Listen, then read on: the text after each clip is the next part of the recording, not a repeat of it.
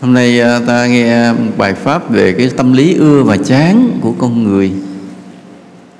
Tại sao ta ưa, tại sao ta chán, rồi tại sao ta tu. Có những người họ tâm sự với những nhà tâm lý hay với bạn thân, nói sau này tự nhiên tao chán ông chồng tao quá. Cái câu đó rất là thật. Cái con người mà ngày xưa mình yêu say đắm, một ngày mà không gặp mình thấy như là cả 100 năm này đó. Rồi sau này có điện thoại mà một ngày không gọi không nhắn tin được là không chịu đựng nổi. Nhưng khi về với nhau rồi bỗng nhiên nhìn mặt thấy chán. Có ai có cái tâm lý đâu không cả? Cái đó nói riêng chứ đâu có nói công khai được, phải không? Nói công khai mít lòng.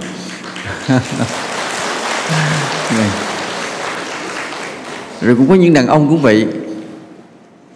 Cái cô mình ngày xưa mình theo đuổi vất vả, ở đâu một thời gian bỗng nhiên giờ thấy chán, nó lại gần mình muốn lánh lánh ra xa.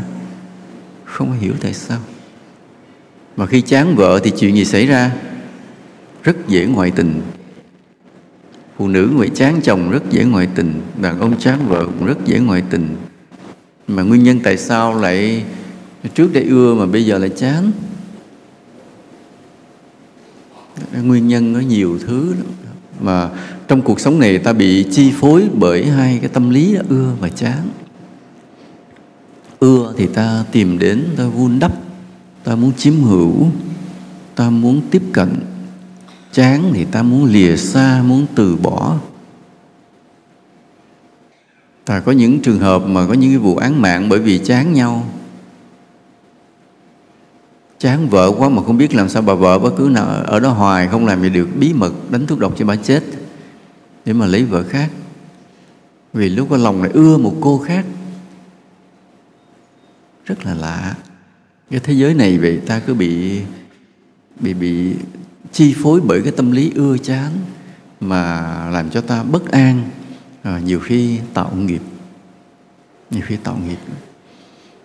Có những cái ưa cái chán nó có cái mặt tích cực của nó, nhưng có những cái ưa chán nó có cái tiêu cực của nó, làm cho ta phạm lỗi.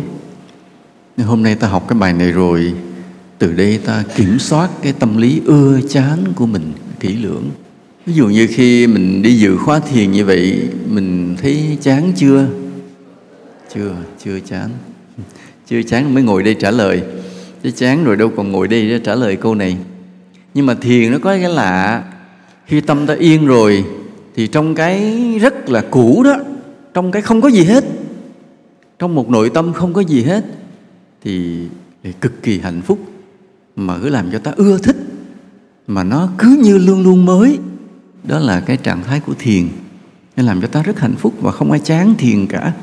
Tu có kết quả rồi nó rất là yêu thích, không bao giờ chán.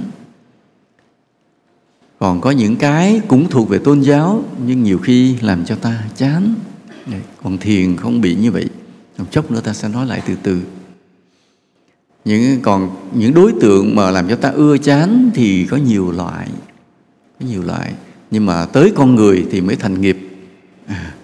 Còn cái sự vật, sự việc, hoàn cảnh thì nó có cái sự ưa chán, đôi khi cũng hợp lý, đôi khi cũng sai lầm. Nhưng mà hễ nói tới ưa và chán con người thì lập tức đụng tới tội phước liền. Chốc nữa ta sẽ phân tích. Nói ví dụ như là một món ăn. Nhiều khi ví dụ thầy ăn một món rau, thầy thấy ngon quá, thầy khen mà đệ tử thầy nghe được một cái rồi là 3 năm cho thầy món ăn nó hoài, muốn chết luôn vậy. Lúc nhìn nó thấy sợ liền. Lý do vì sao? Lý do vì cái chất nó thừa trong cơ thể, cái nó tạo một tâm lý lên trên não mình là chán, sợ, không ăn nữa, chứ không nạp vào nữa. Nên cái tâm lý chán này nó lại thuộc về cái gì? Thuộc về sinh lý. Cái tâm lý mà cái gốc nguồn của nó là về sinh lý. Vậy. Nên có cái câu chuyện vậy. có cái ông bạn thân, ông gặp lại bạn, ông mới phát hiện ông bạn của mình cứ bồ bịch. Cái ông mới trách ông bạn: tôi thấy vợ anh ở nhà rất là ngoan, rất là đẹp, rất là giỏi giắng, mà sao anh lại đi bồ bịch bên ngoài? Ông kia cười cười không nói gì. Cái nói: thôi anh rảnh là nhà tôi chơi, anh ở nhà tôi ở một tuần. Ông kia cũng sắp xếp lại rảnh ở một tuần. Sáng ông cho ăn thịt bò, trưa cho ăn thịt bò, chiều cho ăn thịt bò, sáng thịt bò, trưa thịt bò, chiều thịt bò. Tới ngày thứ 5 ông kia la làng chịu không nổi rồi. Nói thôi vậy anh hiểu rồi đó.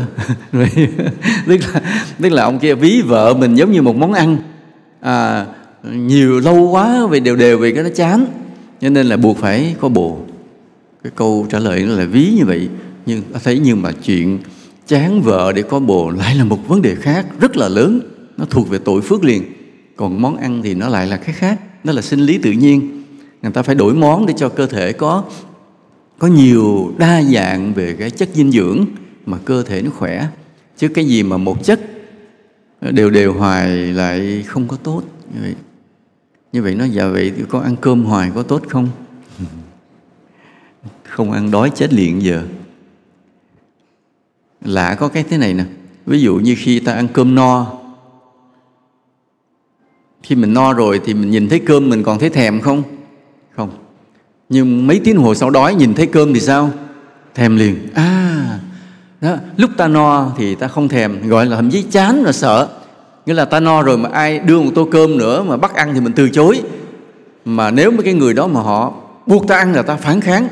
Mà nếu muốn ta ăn thì họ phải trói ta lại, họ bóp miệng ta ra, họ nhắc từng muỗng cơm vô. Thì lúc đó thì cơm mới vào nổi, chứ còn không bị ép buộc như vậy thì ta không ăn nổi nữa, vì nó no. Nó no tạo ra một cái tâm lý chán. Nên cái tâm lý chán này thuộc về sinh lý. Nhưng đến mấy tiếng hồi sau nó đói rồi thì cái thấy nghe cái mùi cơm hàng xóm nấu bay thơm sang là bên đây đã chảy nước miếng thèm rồi, phải không ạ?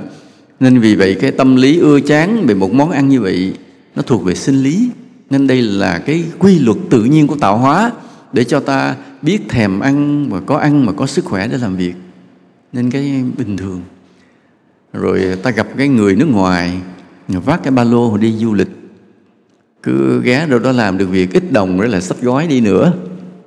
Ta thấy họ sống rồi để làm gì nhỉ? Cứ đi lang thang như ăn mày ăn xin nè. Đi tới đâu kiếm việc làm, nhất là người nước ngoài đó, họ có cái vốn tiếng Anh, đến đâu cũng dễ xin dạy học.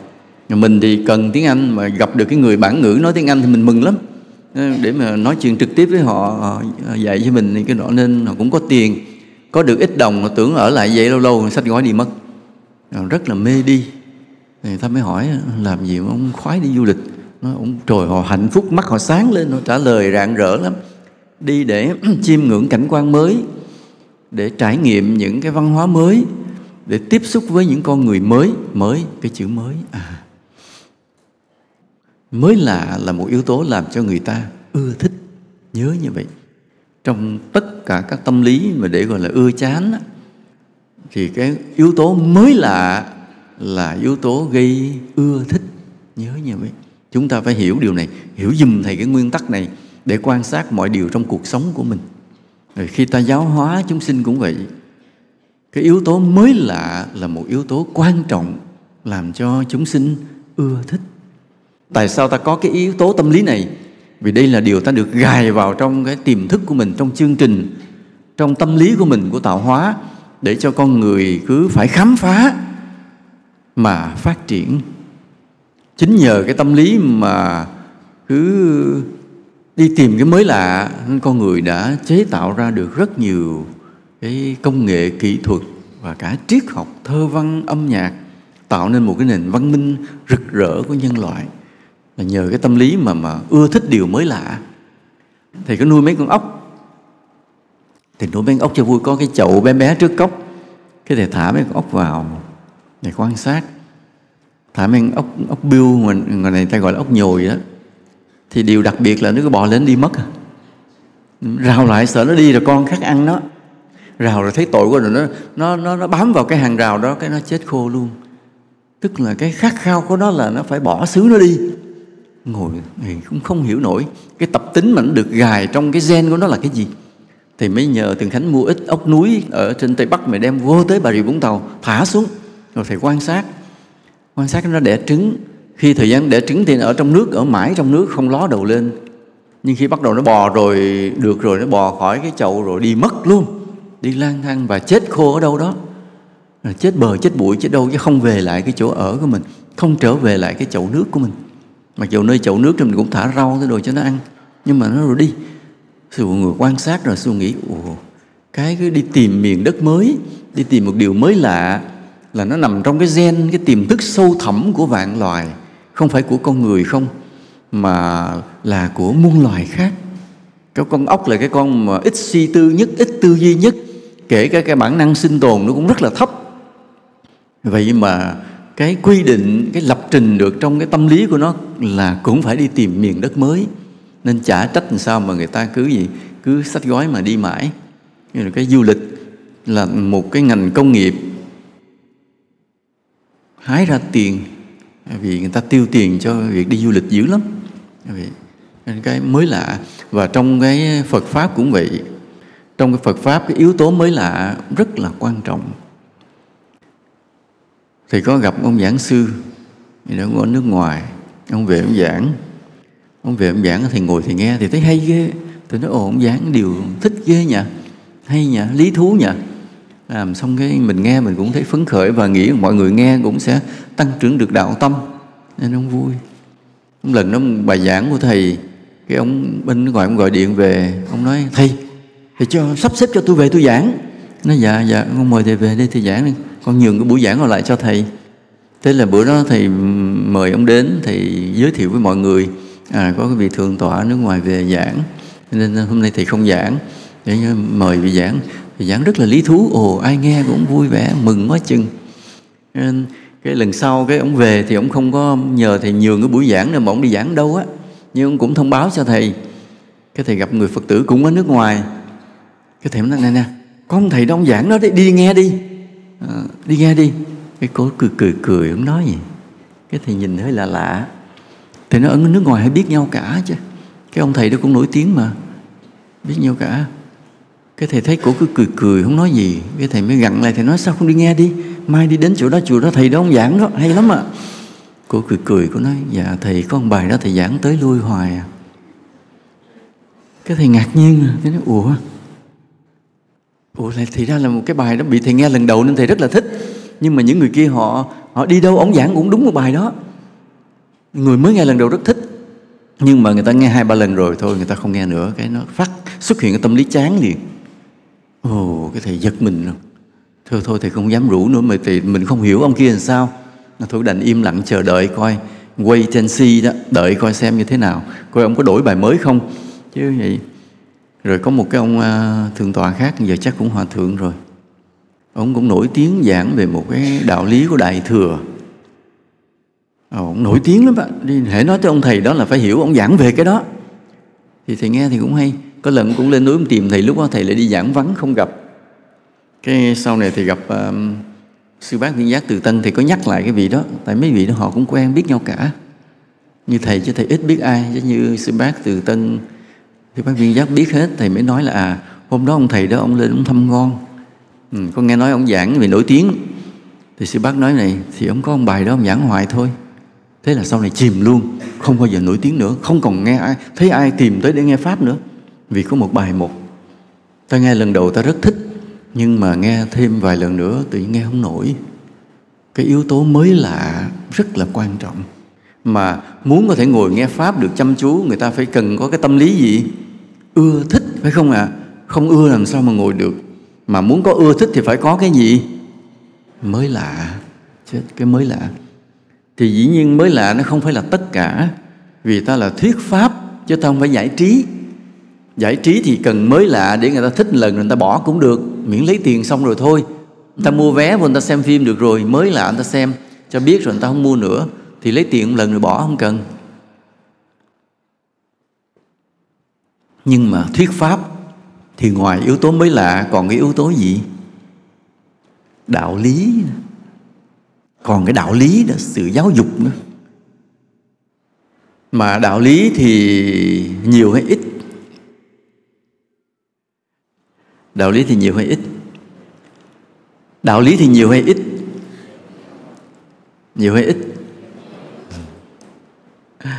Nhiều là tại các Phật tử nghe sư phụ giảng. Tại vì những bài giảng sư phụ nhiều quá đi, cả 2.000 bài. Cả 2.000 bài chẳng bài nào trùng bài nào. Đây là một điều không lẽ sư phụ tự khen, chứ sự thực khó lắm chứ không phải dễ. Là một giảng sư gì đó, tất cả giảng sư đều bị cái tâm lý nghe ai mời giảng là sợ liền, không biết giảng bài gì, không có đề tài mới. Khổ lắm, khó lắm. Ví dụ như thầy giáo, thậm chí giáo sư đi dạy đại học vậy chứ khỏe. Tại nó con giáo án nhiêu đó dạy hết năm này tới năm kia, cứ dạy tới dạy lui, dạy tới dạy lui, cái bài đó dạy hoài. Một bài, mấy bài đó, một tập sách là nuôi sống mình cả một đời. Nhưng mà còn sư phụ thuyết pháp nó thâu băng rồi, lặp lại nó chửi. Thậm chí có bài ý rất là hay cũng không thể lặp lại được. Nghĩa là nếu lặp lại chỉ lặp một đoạn nhỏ. Ví dụ tối hôm kia sư phụ giảng ở Tương Mai, cái đề tài sư phụ lấy một số ý của bài giảng ở Vĩnh Long, nói về tận thế, sư phụ đưa vào bài Tương Mai vì ý đó nó cũng hay, nhưng không lặp lại nguyên bài. Sau đó sư phụ chuyển hoàn toàn qua một đề tài khác riêng cho Tương Mai, không lặp lại được. Và cái nhiều đề tài đó là một cái cực khổ của giảng sư, khổ lắm đó chứ không phải. Hồi đó sư phụ bị cái tâm lý là mình là giảng sư phải đi thuyết pháp, mà mỗi lần nghe ai giảng là sợ, tại không biết giảng bài gì. Rồi phải ngồi trầm tư dữ lắm, đi tìm, quan sát trong cuộc sống có cái điều gì cần phải nói, rồi mới lập ra được đề tài. Có đề tài rồi phải soạn dàn bài, nên vất vả vô cùng. Rồi gặp mấy huynh đệ cũng đi giảng, hồi này nói một câu giống nhau, trời con sợ quá, giảng bài này sao không biết lần sau giảng bài gì. Đều có cái tâm lý đó cả. Và chính vì cái sợ không biết giảng bài gì thì các thầy đều tìm ra một giải pháp, giảng lại bài cũ. Mà giảng lại bài cũ thì chuyện gì xuất hiện? Chán liền, Phật tử chán liền. Rồi giảng sư đó từ từ chìm mất luôn. Đó là có những giảng sư mà ta nghe nổi lên một thời gian, sau này không nghe nữa là vậy. Vì bị tâm lý Phật tử chán rồi ổng cũng chán giảng luôn. Thấy ngồi giảng không ai nghe là chán cũng không giảng nữa. Rồi cuối cùng làm gì để sống? Thì cũng khổ. Rồi, đây cái giáo hóa trong Phật Pháp nó khổ như vậy, không phải dễ. Còn cái sư phụ thì được may mắn hơn là có cứ nhiều đề tài. Mà tại sao sư phụ được may mắn như vậy? Đố ai biết. Thực ra mọi người mà nghe bài giảng sư phụ hoài có chán không? Nghe hoài chán chứ. Nghe hoài phải chán chứ. Anh Thông nghe có chán chưa? Không, sao may mắn đời tôi vậy nè. Nhiều khi vậy, cái sư phụ đi giảng, sư phụ mới nói các đệ tử mình chứ, trời, nghe sư phụ giảng hoài chắc bữa nay mọi người chán lắm rồi, chán gặp cái mặt này lắm rồi. Nhưng mà cũng may mắn là cái mặt của sư phụ nó đổi từ từ, chứ nếu nó đứng yên người ta sẽ chán. May là cái mặt sư phụ nó đổi dần theo năm tháng, là càng lúc nó càng già càng xấu, càng già càng xấu, nên nó cũng là một điều mới lạ, nên làm người ta bớt chán. Thực ra giáo pháp của Phật á, mà nếu ta cứ mới hoàn toàn thì chắc chắn là sao? Ta lạc qua tà pháp liền, đúng không ạ? Tại vì nó có một cái lõi, chánh pháp có một cái lõi một thôi, ta rời cái lõi đó ra là ta đi rơi vào tà pháp sai lầm liền. Cái lõi đó là gì? Gồm những điều gì? Luật nhân quả, đúng không ạ? Luân hồi, tứ diệu đế, bát chánh đạo, lòng từ bi, hướng về mục tiêu vô ngã, thiền định, đại khái là những cái điều như vậy. Khiêm hạ, nó đại khái như vậy. Thì mấy ngàn bài giảng của sư phụ không bao giờ rời cái lõi đó, đúng không? Nghe có để ý không ạ? Và thấy nhàm rồi phải không? Để lặp đi lặp lại. Nhưng may mắn là thế này, là sư phụ dựng cái lõi đó giống như một cái thân cây có rễ cây, nhưng mà mỗi bài giảng lại là cái gì? Một cành lá mới, một cái hoa mới. Nó làm cho cái cây đó càng lúc càng xum xuê ra, cứ nhiều hoa nhiều lá dần, nhiều hoa nhiều lá dần. Nhưng cái lõi cây đó không bao giờ thay đổi, không bao giờ lạc qua tà pháp. Nhưng cái cây thì cứ càng lúc càng đẹp. Nên cái vô tình bốc một bài giảng nào cũng được hết, nghe đều vẫn thấy mới lạ. Dù bài đó sư phụ giảng cách đây 5 năm, 10 năm, nhưng mà ngồi nghe lại vẫn thấy mới. Tại vì nghe mới con lần nó chưa cũ, mà nghe một lần chưa hiểu hết bài giảng đó. Thực sự sư phụ giảng mọi người nghe như vậy chứ mình chỉ hiểu giỏi lắm 70%. Còn nhiều người hiểu phân nửa. Nên khi lần sau nghe lại cảm thấy mình có thêm một điều mới nào đó mà lần trước sao mình chưa thấy ý này. Lần sau nghe lại mới thấy. Giờ như vậy. Nên cái nguồn đề tài giảng phong phú của sư phụ cũng là cái cứu bồ cho các giảng sư khác. Rất nhiều giảng sư khác trên thế giới và trong nước tham khảo đề tài của sư phụ. Thì họ quá nhiều đề tài nên họ bóc đề tài nào họ chế biến lại chút xíu, xào nấu lại chút xíu, cái ra một bài khác pháp mới để có thể thuyết pháp cho Phật tử. Và đây là một điều rất là hay. Làm như vậy cho đạo Phật nhất quán lại, không có bị chia rẽ. Giống như sư phụ tạo trước một cái database, một cái nguồn vậy đó, mọi người cứ lấy mà xài cứ thoải mái, kể cả nước ngoài. Những số thầy nước ngoài cũng nổi tiếng lắm. Sau đó nghe kỹ lại là cũng là đều tham khảo bài giảng sư phụ cả. Và những vị đó cũng rất là anh hùng, rất là quân tử. Giảng xong một thời gian khi nổi tiếng rồi mới nói là cái này thầy Chân Quang. Tức là cũng nói về nguồn tác giả, những vị đó cũng rất là đàng hoàng. Và thậm chí các ông cha nhà thờ nữa. Ví dụ có kể cái chuyện này chưa kìa. Có cô Tường Phổ, có người chị dâu là Thiên Chúa. Rồi thấy cô Tường Phổ đi tu rồi cái người đó cứ lên chùa công quả, rồi cái lần mến đạo Phật giống như Phật tử luôn á. Gia đình là Thiên Chúa ở dưới miền Tây đó rất là bực, rất là phiền, gọi điện trách cô Tường Phổ, nói tại sao là lôi kéo người của họ là đi qua đạo Phật vậy đó. Cho đến một hôm những người dưới miền Tây đó họ đi cái nhà thờ, ông cha ông giảng rất là hay, giảng xong ông nói những điều này tôi nói là của thầy Chân Quang bên đạo Phật. Mọi người bật ngửa ra. Cái gia đình đó thôi hết nói luôn, nói cha nhà thờ còn công nhận này thì thôi chị mình em mình đi lên ông thầy đó là đúng rồi, không có. Đó cũng là một cái may mắn.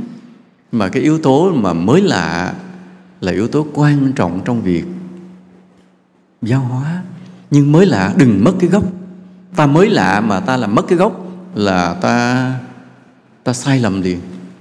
Nhưng bây giờ thế này, ví dụ trong nghi thức chùa mình đó, mỗi lần ta làm lễ Phật đản hay lễ thành đạo thì nghi thức rất là giống nhau, năm nào cũng như năm nấy, đều dâng hoa, lễ Phật, tụng bài sám, đúng không ạ? Chán chưa? Tại vì sao? Tại vì trong cái buổi lễ đó thế nào cũng có một cái mới. Cái mới là cái gì?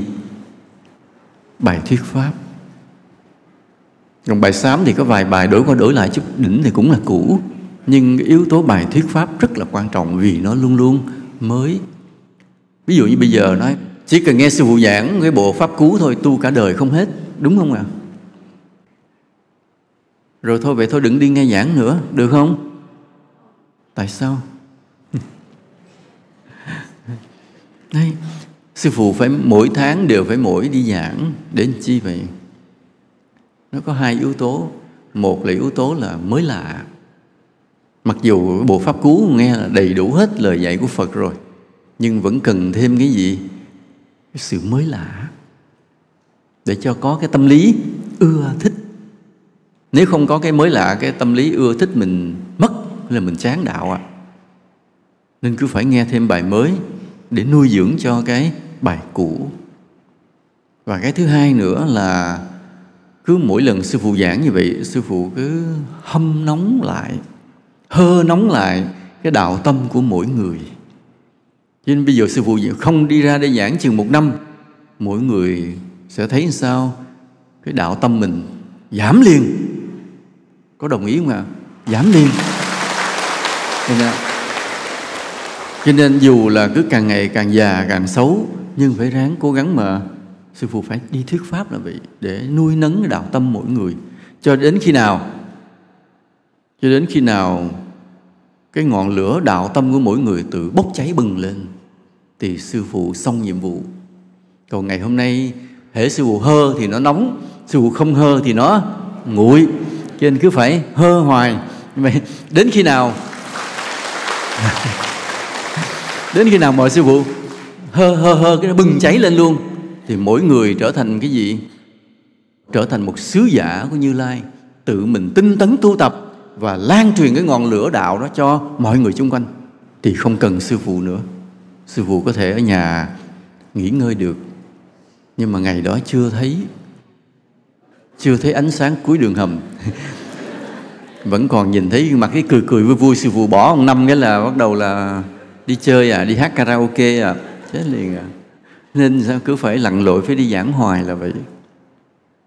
Rồi yếu tố mới lạ, mà mới lạ để làm gì? Để hâm nóng cái cũ. Vì trở qua chuyện thế gian, cái hai vợ chồng tự nhiên chán nhau, cả hai đều chán nhau một cách tự nhiên, và cả hai tâm sự với nhau: sao bữa nay anh không có yêu em được, nhìn em anh chán. Bà vợ cũng nói: em cũng thấy như vậy, thấy mặt anh em cũng chán.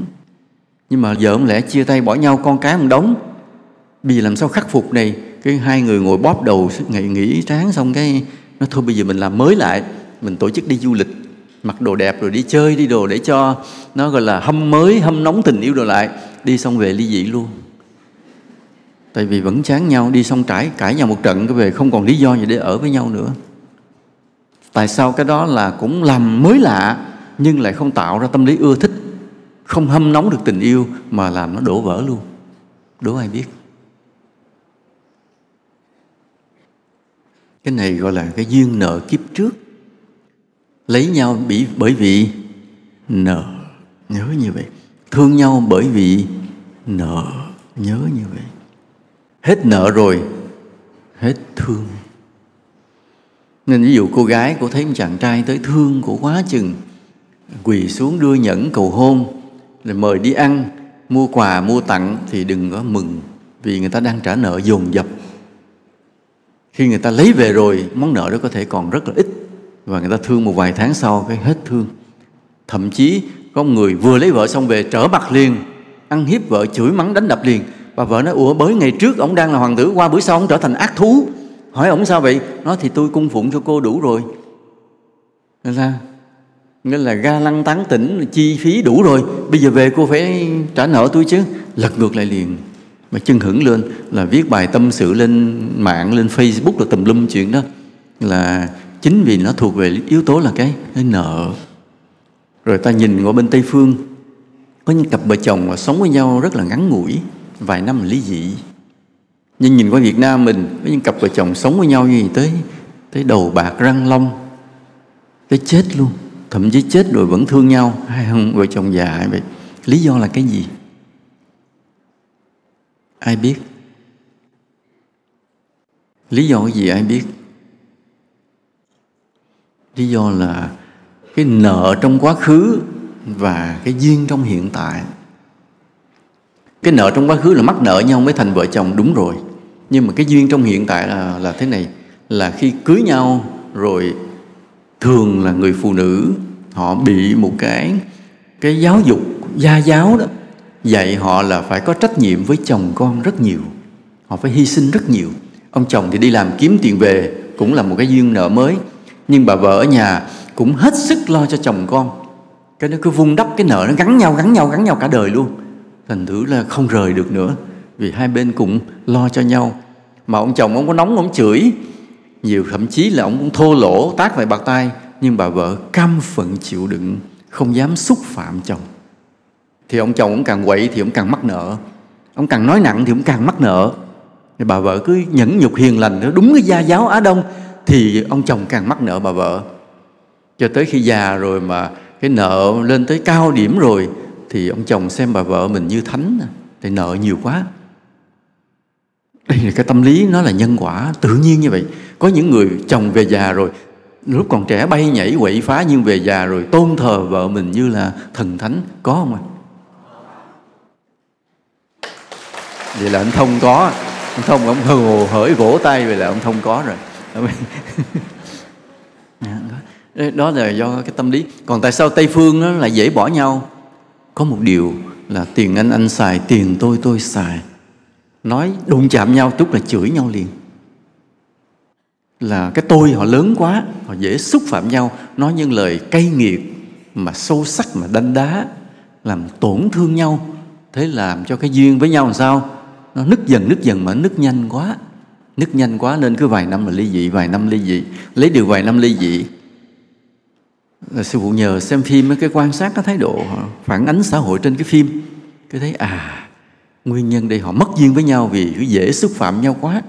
Còn bên Việt Nam mình cho người phụ nữ chịu đựng, cho nên ông chồng cứ tung bay tung tăng gì đó, tung tăng, nhưng lúc nào cũng gì còn một chỗ để trở về.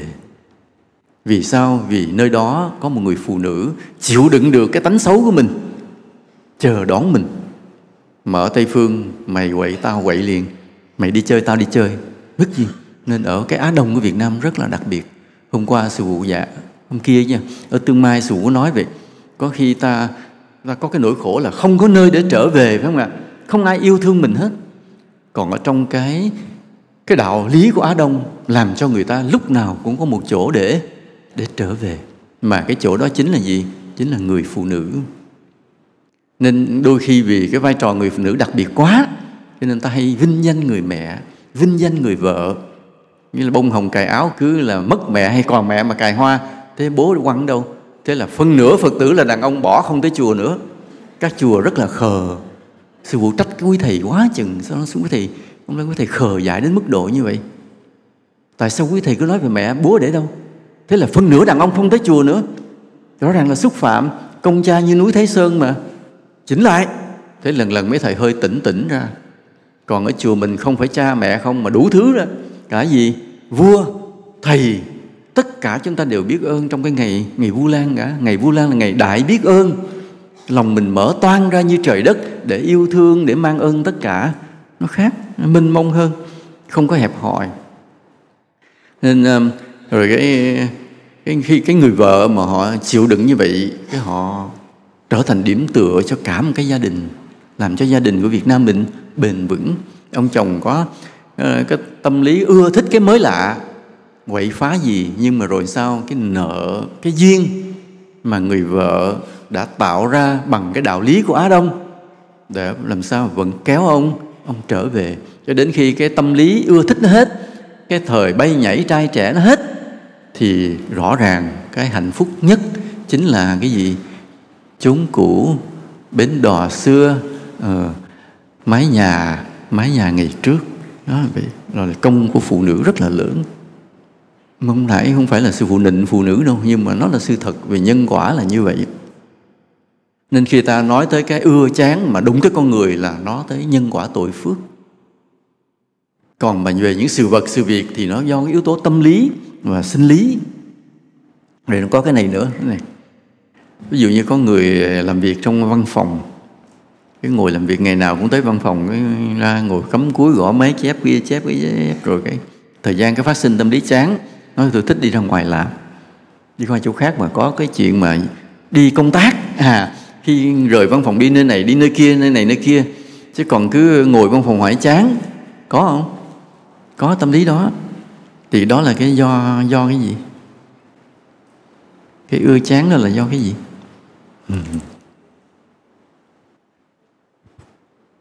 Tại sao xuất hiện cái tâm lý chán làm một chỗ? Phải đổi công việc để đi đây đi kia, ai biết? Đâu, nhìn vào tâm mình coi thấy nó, cái xuất hiện cái tâm lý chán đó là do đâu?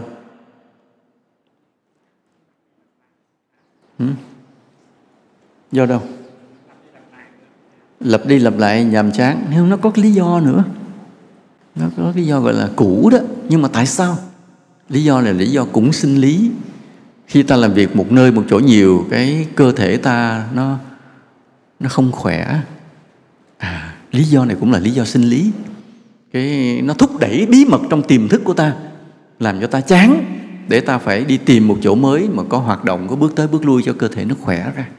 Nên cái gọi là chán một chỗ cũ để đi tìm chỗ mới, sự thực là do sinh lý, tức là cơ thể ta đòi hỏi. Cơ thể ta đòi hỏi, ta sinh ra ngoài đi làm nơi này nơi kia, có những cái như vậy, nó thuộc về sinh lý. Rồi hoặc là bây giờ thế này, ví dụ như bây giờ ta coi một bộ phim, nó có cái tình tiết đầu tiên là một cái gia đình êm ấm, bỗng nhiên xuất hiện một kẻ thù tới giết hết cả nhà. Thế là một người con trong đó chạy thoát được, rồi chạy đi được một cao nhân cứu mạng, rồi đào tạo cái tay này trở thành giỏi. Thế là tay này đi tìm kẻ thù, giết lại để trả thù cho cha mẹ. Nghĩa là rất là ly kỳ, gây cấn. Hay không ạ? Kịch bản hay không ạ? Hay. Nhưng mà lần sau ta coi phim nó cũng vậy nữa, mà nó không phải bên Trung Hoa, bắt đầu nó bên Mỹ nha. Cũng gia đình bị một bọn gangster vô giết, một người chạy thoát được, gặp một người tổ chức tình báo đem về đào tạo, rồi thành tài rồi nó đi kiếm kẻ thù nó giết lại. Rồi bắt đầu cái ta mai bữa khác ta coi bộ phim nó nằm ở bên Âu Châu cũng vậy nữa. Coi nữa không? Bắt đầu chán rồi, đúng không ạ? Mặc dù khung cảnh nó mới đó, tại vì nếu mà giống hệt thì nó bị ăn cắp bản quyền, nhưng mà cái cốt nó cứ như vậy. Từ xưa giờ bao nhiêu mấy chục năm cứ coi là nó đụng cái đó là thì ta bị cái tâm lý chán. Thì tâm lý chán này là do đâu? Ai biết? Dĩ nhiên nó là cũ nên chán. Nhưng mà tại sao trong trường hợp này, hồi nãy mình làm một chỗ thì yếu tố sinh lý nó thúc đẩy mình ra ngoài để cho cơ thể nó khỏe, cơ thể mình nó đòi. Hoặc ăn một món ăn hoài nó chán, vì cơ thể mình nó ép, nó không nhận cái chất đó nữa, bị thừa, đổi chất để cho nó đa dạng cái dinh dưỡng. Vì trong trường hợp coi một bộ phim cứ coi hoài, cái cốt nó lặp đi lặp lại hoài, mình chán. Đố ai biết tại sao?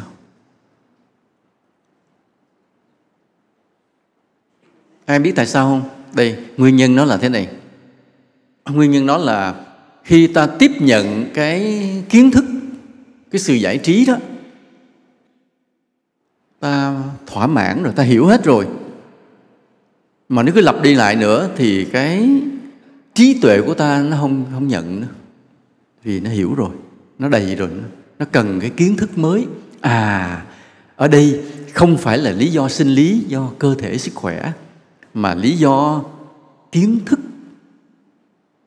Trong tâm của ta nó kiểm soát cái vấn đề ta thu nạp kiến thức.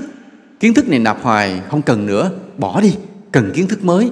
Đây, cái bí mật của cái trí tuệ của ta nó loại bỏ cái mà nó đã có nhiều rồi, nó không cần nữa.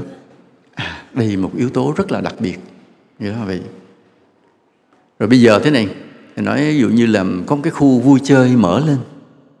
Cái khu vui chơi đó, du lịch vui chơi đó, vào đó đi cầu trượt, qua bên kia là chạy xe rồi đi trượt xoay vòng ha. Rồi cái khu nhiều thì cũng chưa vô, có một lần thì vô Suối Tiên thì thấy thôi, chạy cũng không có ngồi thử. Rồi là bơi thuyền trên nước, đại khái như vậy. Ta thích không? Có đi chưa? Sao quê gì trời, chưa đi à? Ở Hà Nội mình có mấy điểm đó không cả? Có chứ con hả? Có. Nhưng mà từ từ rồi sao? Các tụ điểm vui chơi đó làm sao? Vắng khách, đóng cửa, thậm chí dẹp tiệm luôn. Mà ta coi trên phim ta thấy thằng nhỏ bị bắt cóc, đi tìm quá chừng, rồi nói là đây là cái khu vui chơi kinh công khủng long của trẻ em mà đã đóng cửa rồi. Thì cái chi tiết của đóng cửa rồi thì ta không để ý, nhưng mà sư phụ coi sư để ý liền. Ủa, ngày xưa chỗ này con nít tới đông lắm, sao hôm nay dẹp tiệm? Bởi vì lý do gì ai biết? Cũ rồi, chán rồi, đúng không ạ? Trò chơi nhiêu đó cứ lặp đi lặp lại hoài. Cũng leo lên cầu tuột, cũng con khủng long đi tới lui khè lửa. Bữa đầu thì thấy còn hay, bữa sau nó khè hoài, biết thì thôi có gì nữa đâu. Bữa đầu giật mình sợ, con hay quá, giống nó khè lửa này. Bữa sau, hoặc là mấy cái chỗ mình đi vô hang địa ngục á, gặp ma, mình đang đi trong bóng tối, tự nhiên có cái bóng trắng đi lướt qua một cái, giật mình, ôi sợ quá, sợ mà thích. Lần sau nó lướt qua một cái thiếu điều, dẹp chỗ khác cái mày, ma cỏ gì, đã biết hết trơn rồi. Nó vậy. Nhưng mà lý do tại sao? Chán. Tại sao? Trong trường hợp này tại sao ta chán? Ai biết? Không bất ngờ là cái cũ nữa con. Nhưng nó có lý do. Lý do thế này. Lý do là cảm xúc. Cái cảm giác mà cho ta sự hứng thú á, bằng cái đối tượng đó, nó đầy rồi, đủ rồi, có rồi, trải nghiệm rồi, giờ nó không cần nữa, nó nhàm như vậy. Rồi giống như là một cái anh chàng mà viết thư tán tỉnh người yêu vậy. Đầu tiên vô là em yêu quý nhất đời của anh. Rồi cái câu văn đúng như vậy. Thêm một vài câu mới thôi, còn rồi như vậy cuối cùng là sao? Là hôn em ngàn cái. Nghĩa là cái bức thư nào cứ vậy hoài. Cái lần sau cái đứa em nói dạ anh gửi thư cho chị đây. Nói tao chưa đọc, tao biết ông viết cái gì đóng rồi. Chán. Mấy bữa đầu đọc rất thích, những cái câu từ rất là lãng mạn. Nhưng mà vài lần thôi, tao chưa đọc, tao biết không viết cái gì rồi. Đó. Nó là sao? Bởi vì cái cho người ta một cái cảm giác. Nhưng mà cảm giác nó có rồi, nhiều rồi, thế thì ta không cần nữa. Cái không cần nữa, cơ thể ra nó tự nó đẩy ra, nó không cần. Vì sao? Vì cái cảm giác mà đó mà bị nhiều, nó làm cho cơ thể phản ứng tiêu cực, giống như bệnh vậy đó. Nên cái gì thích thú, mà nếu cứ cái thích thú đúng nó lặp đi lặp lại hoài, làm ta bệnh liền, chán liền. Đó là về cái cảm giác đó nha. Hôm nay ngồi nghe nãy giờ chán chưa? Chán. Cười, có một cái cô Phật tử mới sinh con, thì tới thì thăm ngồi trong bữa ăn như vậy, mà có trước mặt chồng của cô nói sao lúc này con chán ảnh quá. Trời, xù hết hồn sững người vậy đó. Tự nhiên chán chồng mình đi nói toàn loạt trước rất là đông người, quý thầy quý cô đi thăm rất là đông, Phật tử rồi bạn bè ngồi rất là đông. Tự nhiên cô buộc miệng cô nói trời, sao lúc này con thấy anh con chán quá. Nhưng mà người chồng thì cười nói dạ con rất là quý cái chán đó. Tại người chồng cũng biết tu đó nên không có tự ái. Xù mới nói bữa nào Xù giải thích cho nghe cái này, rồi Xù cũng quên mất. Nhưng hôm nay là Xù mới giải thích. Đố ai biết tại sao người vợ vừa mới đẻ xong bị chán chồng không? Ai đẻ rồi? Có ai đã từng đẻ chưa? Có nhớ rồi lúc mà mới đẻ mình bị chán chồng không? Có không? Thực sự cái cảm giác mà khi vừa mới sinh con xong mà bị chán chồng, đó là cơ chế gì? Đố ai biết? Cơ chế sinh lý. Ngăn chặn để làm chi? Đừng có mang thai đứa tiếp gần sát quá. Đây là do tạo hóa gài cái chương trình sinh lý nằm trong tiềm thức để cản, không cho có thể mà nhanh chóng có một đứa bé kế theo, thì đứa bé vừa mới sinh ra sẽ bị cái gì? Bị thiệt thòi, không được chăm sóc kỹ. Đó là cái gọi là cái chương trình tự nhiên của tạo hóa gài ra. Rồi nó còn nhiều cái loại đó nữa, còn nhiều, nên là cái tâm lý ưa chán đó, nó có nhiều cái lý do bí mật. Vừa là lý do của kiến thức thúc đẩy ta phải ưa cái mới và chán cái cũ, hoặc là lý do cảm giác của ta về cái hạnh phúc hay là khổ đau để cho ta xoay sở mà cho ta có được cuộc sống quân bình hạnh phúc hơn. Hoặc do lý do là sinh lý, dinh dưỡng, ta phải từ chối món ăn cũ để thay đổi món ăn mới cho cơ thể mình nó khỏe mạnh. Hoặc là do lý do duyên nghiệp, nợ nhau, tự nhiên nhìn mặt nhau thấy thương nhau, nhưng mà hết nợ hoặc thậm chí xúc phạm nhau rồi, nó thành thù rồi, tổn thương nhau rồi, thì từ cái ưa biến thành cái chán ghét, nó thêm cái chữ ghét nữa. Chứ còn chán không còn đỡ, mà nó thêm cái chán ghét nữa thì phải chia tay. Như vậy nên cái tâm lý ưa chán đây nó có rất nhiều lý do. Nó có một cái nữa là cái về quần áo, y phục. Ta thích mặc đồ cũ hay ta thích mặc đồ modern mới?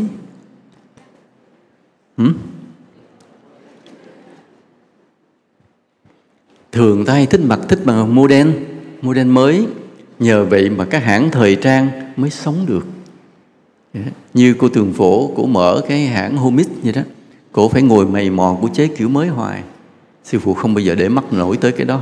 Thôi cô làm gì đó làm, mấy cô làm gì đó làm. Nhưng mà cổ rất là giỏi, cứ ngồi mày mò tạo dáng, tạo kiểu hoài. Thì thực ra đáp ứng được một cái tâm lý của chúng sinh là gì? Rất thích y phục mới, đẹp. Nhưng mà khi ta đi chùa thì sao? Cái đồ này mặc hoài. Đúng không ạ? Đồ này mặc hoài. Vậy chán chưa? Như quý thầy về cái bộ đồ này mặc hoài, chán chưa? Quý thầy mà chán cái này, thích modern cái là có chuyện lớn á. Tâm lý là bất ổn rồi, mới bắt đầu chán cái áo cà sa của mình. Sau này trong chùa có chế nhiều cái loại áo, quý thầy mặc có 3-4 túi nữa, chỉ có gài nút giữa nữa, rất là lạ, không biết lấy modern đâu, bên Tàu bên gì á.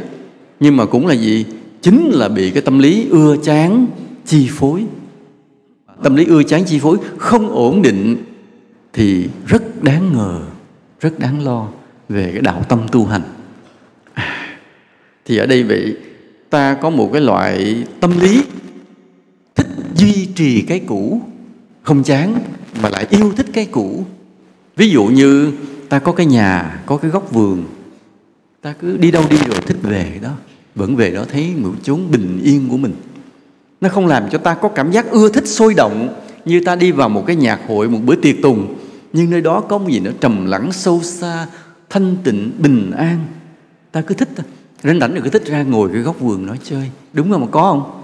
Có. Đó là cái gì? Hoặc một người chồng vậy đi ra ngoài tiếp xúc với rất nhiều cô gái đẹp thì thấy gái đẹp cũng thích vậy, nhưng về tới nhà mình một cái rồi vợ mình vẫn là số một. Người vợ đằm thắm đó, không xinh đẹp đó, nhưng mà nết na, dịu hiền, chăm chỉ đó vẫn là một cái gì mà ta yêu nhất trên đời. Đúng không anh Thông?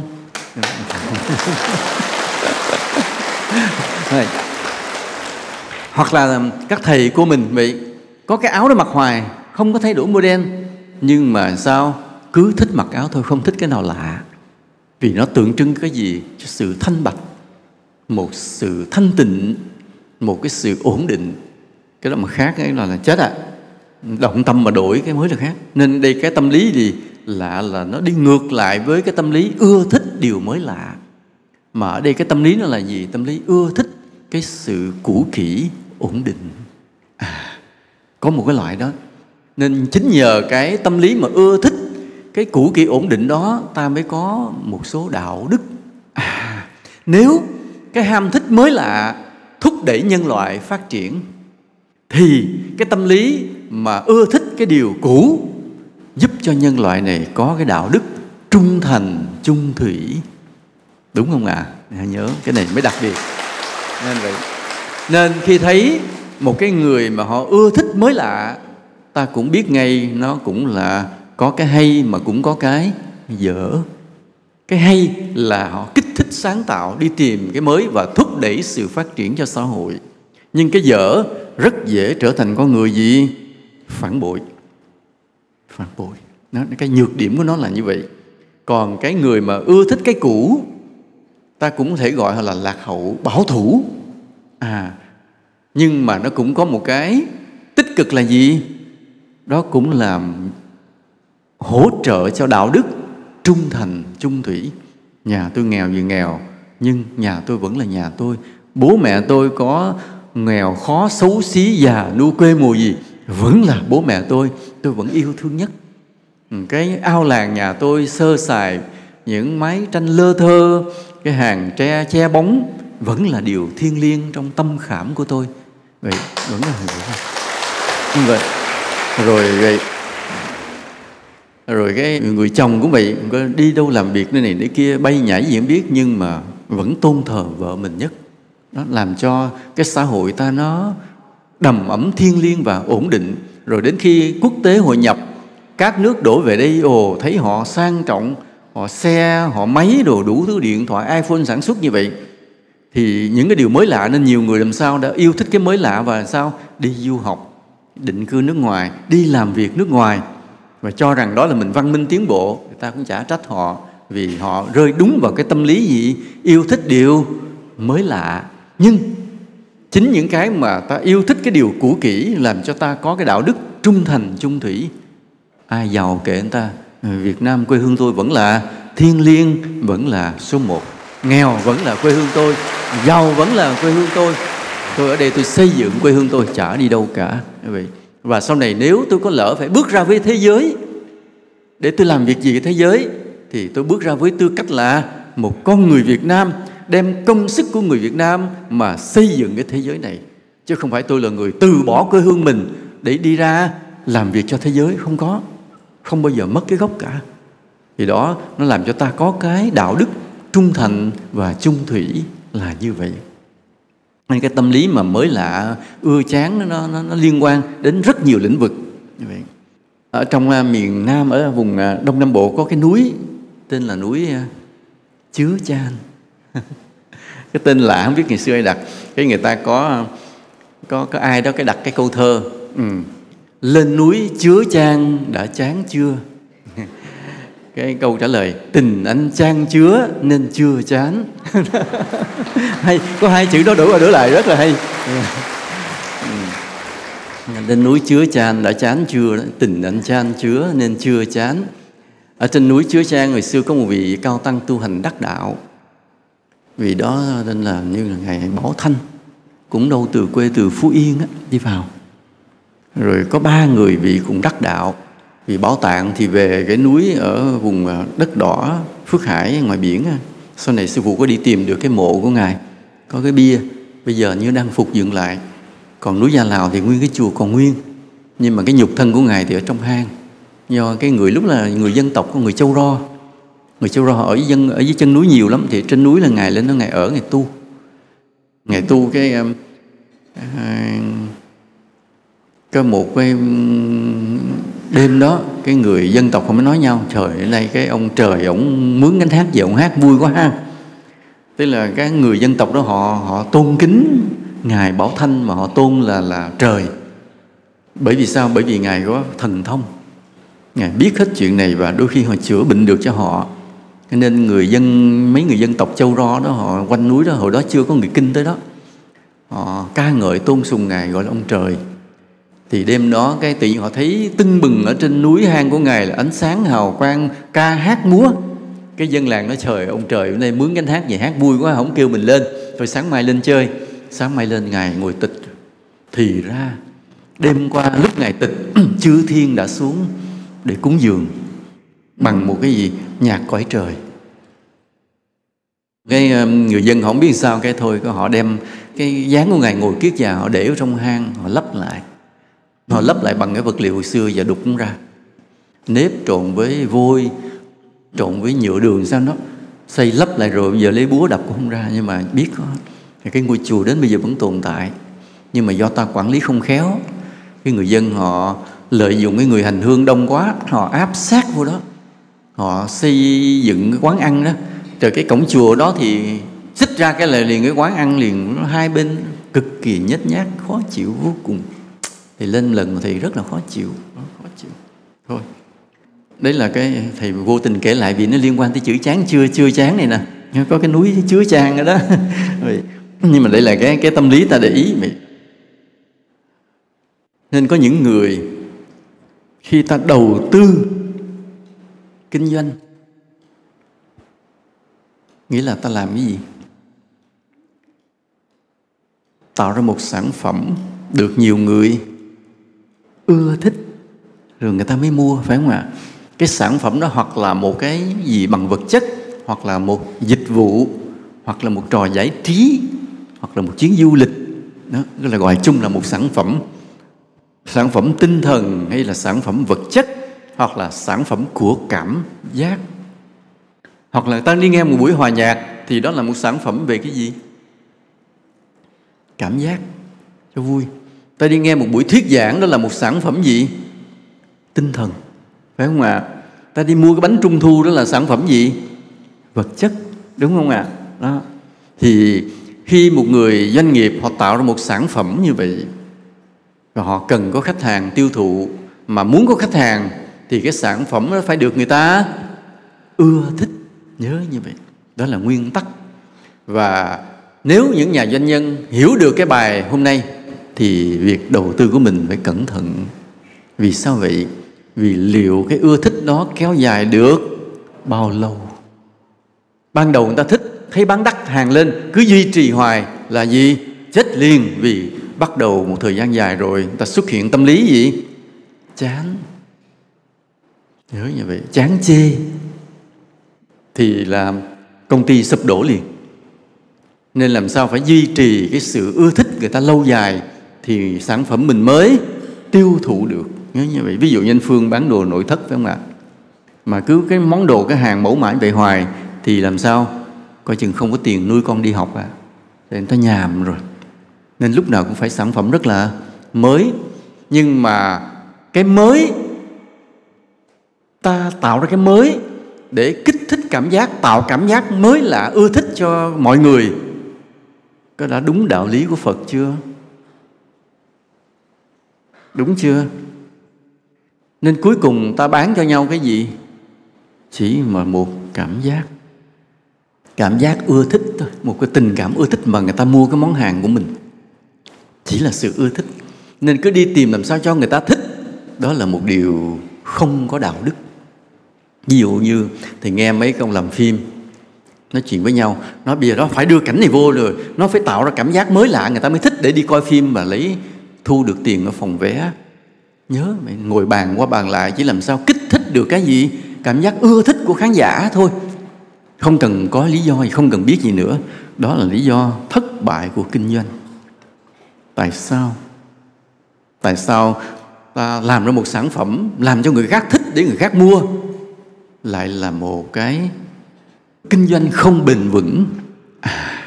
Kinh doanh không bền vững vì nó chỉ dựa vào cái gì? Vào cảm giác ưa chán của con người. Kinh doanh nó không bền vững. Vậy kinh doanh như thế nào mới bền vững? Ai nghe được bài này sau này khởi nghiệp làm ăn nhớ gì này, có lợi lắm này. Trên Facebook có cái trang viết của ai đó là cái trang nền tảng đạo đức. Có cái bài thứ 150, hình như 56 thì phải.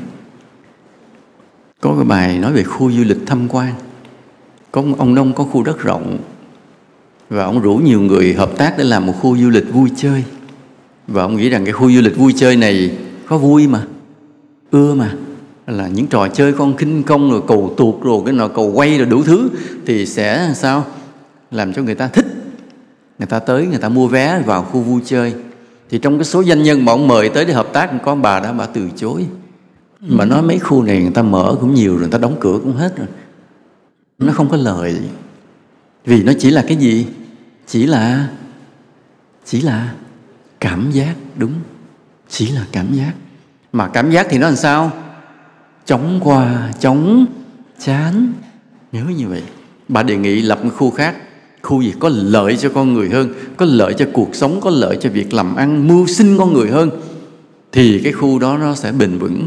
Nên ở đây là cái lợi ích về đạo đức, lợi ích về mưu sinh, lợi ích về sinh kế. Và thêm nữa, nếu như chùa ta lợi ích về sự gì? Tu hành giác ngộ, thì cái đó nó tạo nên một sự ưa thích gì? Cực kỳ bền vững.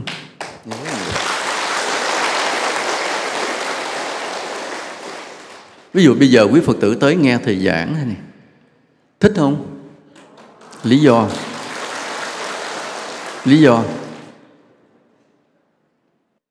một người đứng nói lải nhải cả 1 tiếng rưỡi đồng hồ, thích nổi không? Không thích nổi.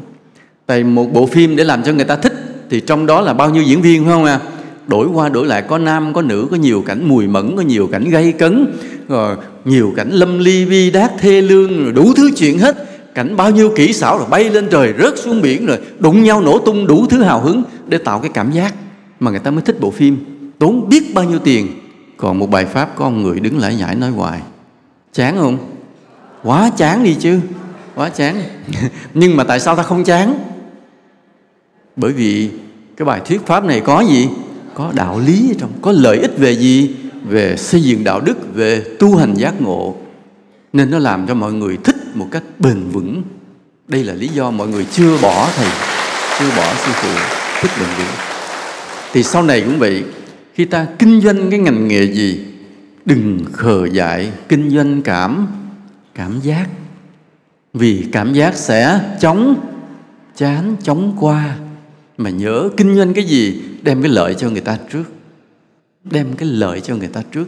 Về đạo đức, về sinh kế, về giác ngộ. Thì cái điều đó khi người ta ưa rồi, cái sự ưa thích nó cực kỳ bền vững. Nhớ như vậy. Đây là nguyên tắc nha. Nhớ nha. Mệt chưa? Chán chưa? Chán chưa? Bây giờ ta để ý thế này. Mỗi khi ta ưa cái gì, mỗi khi có cái gì làm cho ta ưa, thì cái ưa thích đó có tốt hay xấu, có tích cực hay tiêu cực. Kể từ giờ phút này ta không có khờ dại, mà hễ mình ưa là mình làm liền. Nên trên mạng hay có cái câu nói tôi thích thì tôi làm. Câu nói rất vô trách nhiệm, rất tàn nhẫn. Hễ mình thích mình làm, không cần biết mọi người xung quanh mình ra sao, gọi là vô trách nhiệm. Cái mình thích nhưng là cái người khác rất là đau khổ. Cho nên không phải cái gì mình thích là mình làm. Từ đây khi mà học cái bài này rồi, mình là người đệ tử Phật, mình có trí tuệ, có đạo đức. Hễ vừa thích cái gì kiểm soát nó liền, đánh giá, phân tích nó liền. Cái ưa thích này là tốt hay xấu, tiêu cực hay tích cực, và có làm tổn thương người khác hay không. Chứ không phải hễ thích là làm, mà có khi nói đùa hễ tôi thích thì tôi nhích. Không phải. Thích là phải được kiểm soát liền. Ví dụ bây giờ vậy, ta thích một món ăn thì ta ăn. Đó là ngu si đó. Thích một món ăn rồi ăn, đó là nguyên nhân của vô số bệnh tật. Mấy đứa nhỏ đó nó thích ăn hàng rong ngoài đường đó, toàn là thực phẩm công nghiệp, biết bao nhiêu hóa chất độc hại, chỉ có cái vị giác làm cho ngon miệng và nó thích thôi, nhưng trong đó vô số điều độc hại. Nên cái gì ta thích, cái đó phải được kiểm soát coi lại, chứ không hễ thích là cứ làm, không được vậy. Cái bộ đồ đó ta thích, nhưng mà mặc vô có hợp lý hay không, hợp tình hợp cảnh hay không, có xúc phạm những người xung quanh khi nhìn cái bộ đồ ta mặc hay không. Bộ đồ ta mặc đó, bộ đồ tôi mặc có mắc mới gì mọi người không? Bộ đồ mình mặc nhưng là cái cảnh quan của cộng đồng mình xuất hiện giữa mọi người, cái bộ đồ đó là có trách nhiệm đối với cộng đồng của mình, chứ không muốn mặc gì mặc. Nói tôi thích tôi chửi, nó không. Cái chửi đó nó tổn thương người khác, chứ không phải là mình thích là mình được làm. Phải coi cái thích đó tốt hay không. Ví dụ cái thích này nó là một sự mới lạ, kích thích sự sáng tạo và có lợi cho mọi người thì ta nên làm. Còn cái điều mà ta ưa thích nó xúc phạm, nó làm tổn thương và nó mất cái đạo đức chung thủy thì sao? Phải quyết chí mà từ bỏ nó đi. Những điều ta chán cũng vậy. Khi ta thấy ta chán, phải coi lại. Coi chừng cái ta chán là một điều tội lỗi. Phải từ bỏ cái chán đó đi. Phải duy trì, phải giữ gìn. Ví dụ như bây giờ mình nhìn mặt ông thầy mình, tháng nào cũng ra giảng, dòm mặt thấy rất là chán. Cái xấu mà cứ đứng lên nó nói hoài, chán như vậy. Nhưng mà làm sao? Vì lý do đạo đức ta không được quyền chán. Nhớ phải thương thầy nha.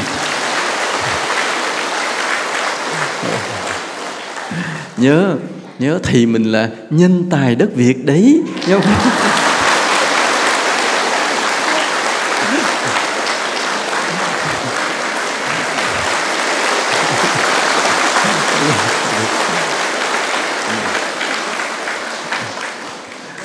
Nên khi ta biết tu rồi thì ta kiểm soát cái tâm lý ưa chán này để đánh giá coi chừng, chứ không phải là nô lệ của nó.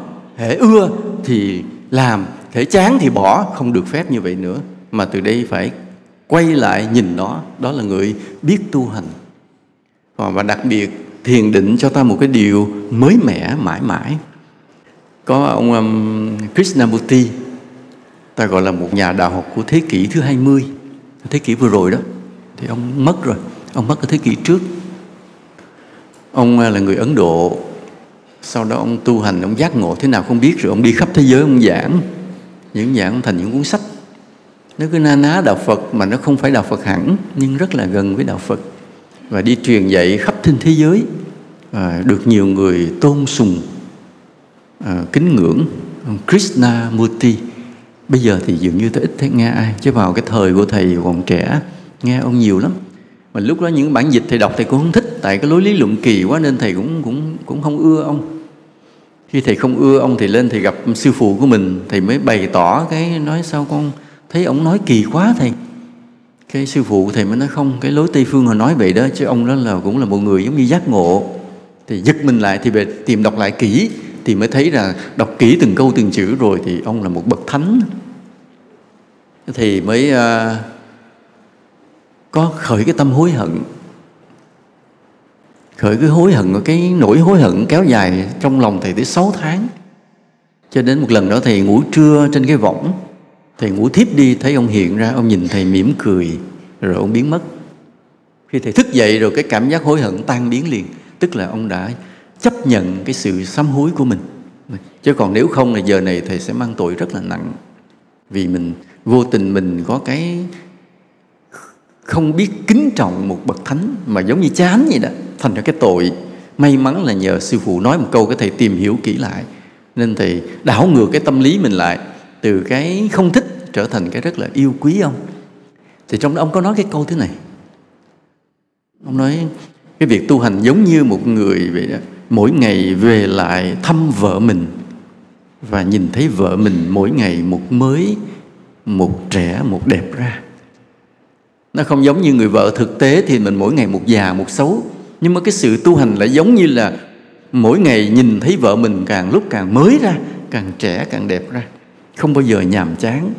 Cái câu đó thì không ai hiểu, trừ cái người có tu tập, có tu chứng, có thiền định. Thì cái người mà tu có thiền định á, cái tâm nó cứ càng lúc càng mới. Vì cái con đường từ lúc mà mình bắt đầu tu cho tới khi chứng ngộ, con đường nó rất là dài và nhiều cảnh giới lạ. Cứ tinh tấn tu là nó cứ mở ra dần, mở ra dần. Nên mình cứ cảm nhận cái trạng thái nó cứ lạ dần, rất là thích thú. Nên thấy thì nội tâm thanh tịnh, mà trong cái nội tâm thanh tịnh của thiền định đó rất nhiều điều mới lạ, làm cho ta có cái cảm giác bình yên, như một người rất bảo thủ, thích ngồi cái góc vườn của mình mãi, không bao giờ chán. Thiền định là như vậy, làm cho ta giống như một người rất bảo thủ, yêu thích một điều rất cũ xưa, là cứ góc vườn nó ngồi hoài, cũng cái bụi hoa đó, cái khóm trúc đó, cái dây leo đó, bờ tường đó, nó thân thương, yêu mến. Thì thiền định làm cái rất cũ, làm cho ta có cái tâm lý yêu thích một cách ổn định của một người bảo thủ, chung thủy. Nhưng trong cái cũ đó, cảnh giới của thiền định nó cứ mới hoài. Làm sao? Làm cho ta yêu thích những cái điều mới. Nên cái hay của thiền định như gì? Vừa cho ta yêu được giống như yêu cái cũ của một người chung thủy, mà vừa cho ta yêu được cái mới của một người đi tìm những cái sự phát minh sáng tạo. Thiền có cả hai, nên nó cân bằng tâm lý của ta cực độ. Nên cái người tu thiền rồi họ cứ lạc quan, cứ mới mẻ, nhưng mà cứ điềm đạm và ổn định là vậy. Họ cứ mới. Người tu thiền là vậy, lúc nào họ cũng mới mẻ, cũng lạc quan, đầy sinh lực, nhưng cũng là một người rất ổn định, rất trung thành, rất chung thủy. Cái hiền hay là như vậy. Đó là lý do mà ta về đây, ta dự khóa thiền Pháp Vân là như vậy.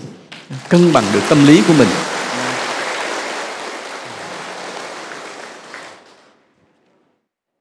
Mình ta nhớ là kiểm soát như vậy, mà là ưa, coi chừng mình là cái người mất gốc, chán, coi chừng mình thành người tệ bạc. Nhớ như vậy, kiểm tra cái đó rồi thấy vậy. Bây giờ trong cái nghi thức tụng niệm, mỗi ngày ta cứ tụng đều như vậy, có chán chưa? Chán chưa? Tại sao? Tại vì trong đó còn rất nhiều đạo lý mà ta chưa thực hành được, đúng không ạ? Nên cứ cái bài kinh tụng đó cứ mãi mãi giống như là một điều mới lạ với ta. Vì chưa bao giờ ta trải nghiệm được hết, chưa bao giờ ta thực hành được hết. Ví dụ như bây giờ nói ta đi vào khu vui chơi, ta đi vào cái khu địa ngục, cái khu kinh công, khu vòng xoay, cổ tuột, mình trải nghiệm qua được hết, nên từ từ mình chán. Còn bài kinh tụng, ngày nào cũng tụng, nhưng thực sự chưa bao giờ mình trải nghiệm được hết, chưa bao giờ mình làm được hết. Nên nó cứ lơ lửng ở phía trước như một cái điều mời gọi. Vì nói sự thanh tịnh, tâm mình thanh tịnh chưa? Chưa. Nói yêu thương được tất cả chúng sinh, mình yêu thương được chưa? Chưa. Nên trong một bài kinh tụng cao siêu đó, nhiều cái đạo lý cứ mới lạ với ta mãi. Mặc dù ngày nào ta cũng tụng, nhưng phải là kinh tụng hiểu nghĩa rõ ràng. Còn cái kinh tụng không hiểu nghĩa, tụng riết chán nha, coi chừng nha. Rồi một buổi sinh hoạt tu tập của mình cứ đều như vậy, chán không? Sẽ chán nếu ban điều hành không biết đổi mới. Mỗi buổi sinh hoạt tu tập của đạo tràng ta, của tổ ta như vậy, phải có cái cũ là cái lõi chương trình, nhưng luôn luôn phải có cái mới. Cái mới đó là cái gì? Huynh đệ ngồi nói chuyện với nhau về kinh nghiệm tu tập, kinh nghiệm sửa được lỗi lầm, kinh nghiệm làm được công đức, kinh nghiệm giúp đỡ người khác, kinh nghiệm giáo hóa chúng sinh nha. Những điều đó thì luôn luôn mới, nhớ như vậy. Rồi 1 tiếng rưỡi rồi, chán chưa? phải chán thôi, không chán cũng phải chán. Thank you for listening.